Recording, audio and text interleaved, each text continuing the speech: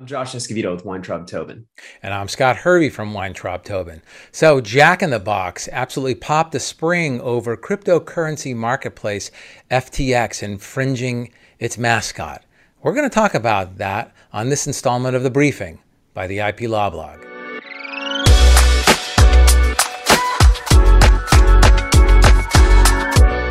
In November this year, fast food chain Jack in the Box sued cryptocurrency marketplace FTX over an allegedly infringing mascot. Scott, do I have that right? Yes, you do. So some background first. FTX is a cryptocurrency exchange that was launched in 2019. When it was launched, FTX engaged in a fairly aggressive marketing campaign, which included commercials running during the MLB as FTX became an MLB sponsor, and also during the Super Bowl. One of those commercials included this character named Lunar, and they also refer to him as the Moon Man. And that's where the trouble begins. So let's take a look at the commercial. I'm not saying my life was perfect before MLB and FTX started calling long home runs moon blasts, but now things have gotten more challenging. Aim for the moon, they say. Maybe the moon is tired of being a target. Well, if they can go to the moon, then so can I. The FTX app allows me to trade crypto safely and easily. To the moon! Or to me, I guess. FTX, official crypto exchange of MLB. Seriously? So Jack in the Box is not happy over FTX's Moon Man character. Not in the least. In its complaint, Jack in the Box references various tweets regarding the FTX Moon Man, like, oh look, it's Walmart Jack in the Box, or it's a dirty Jack in the Box thing, and Jack in the Box drugged up cousin. One Twitter user even tweeted a public post directly at FTX stating, hey, at FTX official, your mascot doesn't look like the moon. He looks like Jack in the Box with skin cancer. Fairly funny, but I don't think Jack in the Box found it funny at all. Jack in the Box claims that FTX Moon Man character constitutes copyright infringement, trademark dilution, trademark infringement, and unfair competition in violation of California law. Now, I want us to talk about the dilution claim because I think there's some interesting things there to talk about. The Federal Trademark Dilution Act of 1996, which was substantially revised by the Trademark Dilution Revision Act of 2006, addresses trademark dilution, including dilution by tarnishment and dilution by blurring. Dilution by blurring arises from the association arising from the similarity between a mark or trade name and a famous mark that impairs the distinctiveness of the famous mark. The Act sets out factors which the court has to consider when determining whether dilution by blurring has occurred. Those factors are the degree of inherent or acquired distinctiveness of the famous mark, the degree of similarity between the secondary mark and the famous mark, the extent to which the owner of the famous mark is engaging in substantially exclusive use of that mark, the degree of recognition of the famous mark, whether the user of the secondary mark intended to create an association with the famous mark, and if there is any actual association between the secondary mark and the famous mark. Dilution by blurring focuses solely on the lessening of the distinctiveness of a famous mark, even when consumers are not confused as to the source of the goods or service. An example of this would be if a soap company named one of its bars of soap Google. Jack in the Box also alleges dilution by tarnishment. Tarnishment is association arising from the similarity between a famous mark and the secondary mark that harms the reputation of the famous mark. That's correct, Josh. In its complaint, Jack in the Box alleged that the Moon Man is a poorer quality copy of the Jack in the Box character. And as such, FTX's use of the Moon Man in advertising has tarnished Jack's reputation or blurred consumers' association of Jack with FTX's shoddy Moon Man. A tarnishment claim focuses on the threat to the commercial value of the famous mark. The argument is that the secondary mark may damage the commercial value of the famous mark because consumers will associate it with a lack of quality or unwholesomeness of the infringer's goods or services. So Is this a slight by Jack in the Box? Is Jack in the Box claiming that FTX's cryptocurrency exchange is subpar? No, Jack in the Box does not allege that FTX's exchange is subpar or otherwise lacking in quality.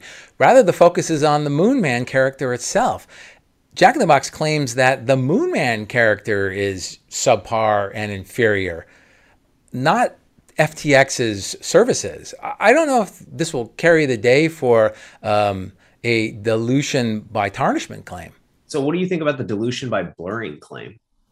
Well, whether or not FTX's use of its Moonman impairs the distinctiveness of Jack in the Box's mark it's a tough one to determine in the abstract. And I will say, when I polled some of my colleagues this afternoon, I did get a mixed result. It's likely going to be a war of experts, right? The experts will likely argue about whether Jack in the Box's character is famous, whether the Moonman is similar enough to Jack in the Box's character, and whether dilution is likely. I think Jack is famous. I think the last 2 points will probably be the key issues. I agree, Josh. One case which may give us some idea as to how this all might play out is Starbucks versus Wolfboro Coffee. Starbucks sued this coffee shop in New Hampshire that was using the name Mr. Charbucks on a coffee blend that the coffee shop sold in store and over the internet. Now, the court found that the Starbucks mark was famous and distinctive. No big surprise there, right? But the court also found that Starbucks did not show a likelihood of dilution. In finding that the marks as used in the marketplace just were not similar enough, the court found that Mr. Charbucks was playfully dissimilar to the Starbucks mark. And while the court did find Starbucks and Charbucks to be strongly similar, the court said that the allegedly diluting marks must be viewed in the commercial context in which consumers are likely to encounter it. So, in looking at the commercial context in which consumers encounter the FTX Moonman, we have to think about the fact that this Moonman commercial, it's part of a play on the word moonblast, which is a phrase or a word used in the MLB to refer to a long home run or home run that's more than 425 feet. And this is also used to promote FTX's status as the official cryptocurrency exchange brand of the MLB. And they actually have a promotion going where FTX will donate certain amount of money to charity for every moonblast during the season. And also, the term moon is used kind of as a term of art within the cryptocurrency space. It's used to identify a coin that investors believe will skyrocket. Yeah, I think this is an interesting situation, Scott. I think that, you've pointed out the fact that the context is something that has to be considered. And I'm just not sure if the character is going to be close enough to Jack to create that sort of an issue. Although with that said, I suppose the fact that there are that many tweets out there that make reference or make some sort of comparison between the Moonman and Jack, it does give me pause, and it does lead me to believe that you may be correct. This is going to end up being a battle of the experts. I can't help but wonder, just this is a little bit off the main subject here, but referring to the Starbucks case, I can't help but wonder if there was a defense under the Rogers versus Grimaldi case that we've discussed so many times about there just having to be a scintilla of creativity being involved and there being a First Amendment defense. But that's just something that crossed my mind, and I figured it was worth bringing up. Well, there wasn't that. Remember, we're just at the complaint stage.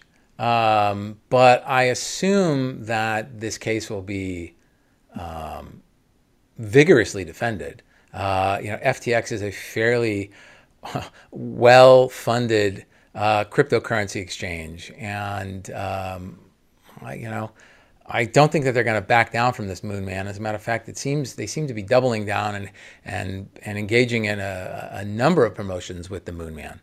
So, Scott, I just mentioned Rogers versus Grimaldi, and we're obviously here in the Ninth Circuit. So logically, the next step I take is looking to VIP Products LLC versus Jack Daniels property and the holding there. So do you think that has any applicability here? True, the case dealt with a tarnishment claim, not a blurring claim, but the non-commercial use of a mark is expressly excluded from being actionable as blurring or tarnishing. In VIP, the court stated that speech is non-commercial if it does more than propose a commercial transaction, and that the use of a mark may be non-commercial, even if it's used to sell a product. I went back and forth, Josh, over the applicability of VIP here. Commercials are generally considered to be commercial speech, not non-commercial speech, but that seems to be mostly in the context of First Amendment cases. And yes, this is a highly comical commercial. And, content that's generally considered a mix of commercial speech and expressive elements might get some differing treatment. Now, in VIP, the question is, was the Ninth Circuit hinting that this type of mixed speech should be considered non-commercial speech for the purpose of a dilution claim? Maybe. I don't know. If you look at the wording of the statute, it seems to be, bright line, right? Non-commercial versus commercial. But I don't know, if I were the lawyers for FTX, this is certainly one of the arguments I would be making. But I guess we're just going to have to wait and see what happens. We'll definitely have to keep an eye on this one. It's very interesting. Thanks, Scott. Thanks, Josh. Thanks for tuning into this installment of the briefing by the IP Law Blog. Don't forget to subscribe to our YouTube channel and podcast. And if you're interested in additional content, and I know you are, visit our website at theiplawblog.com. Thank you.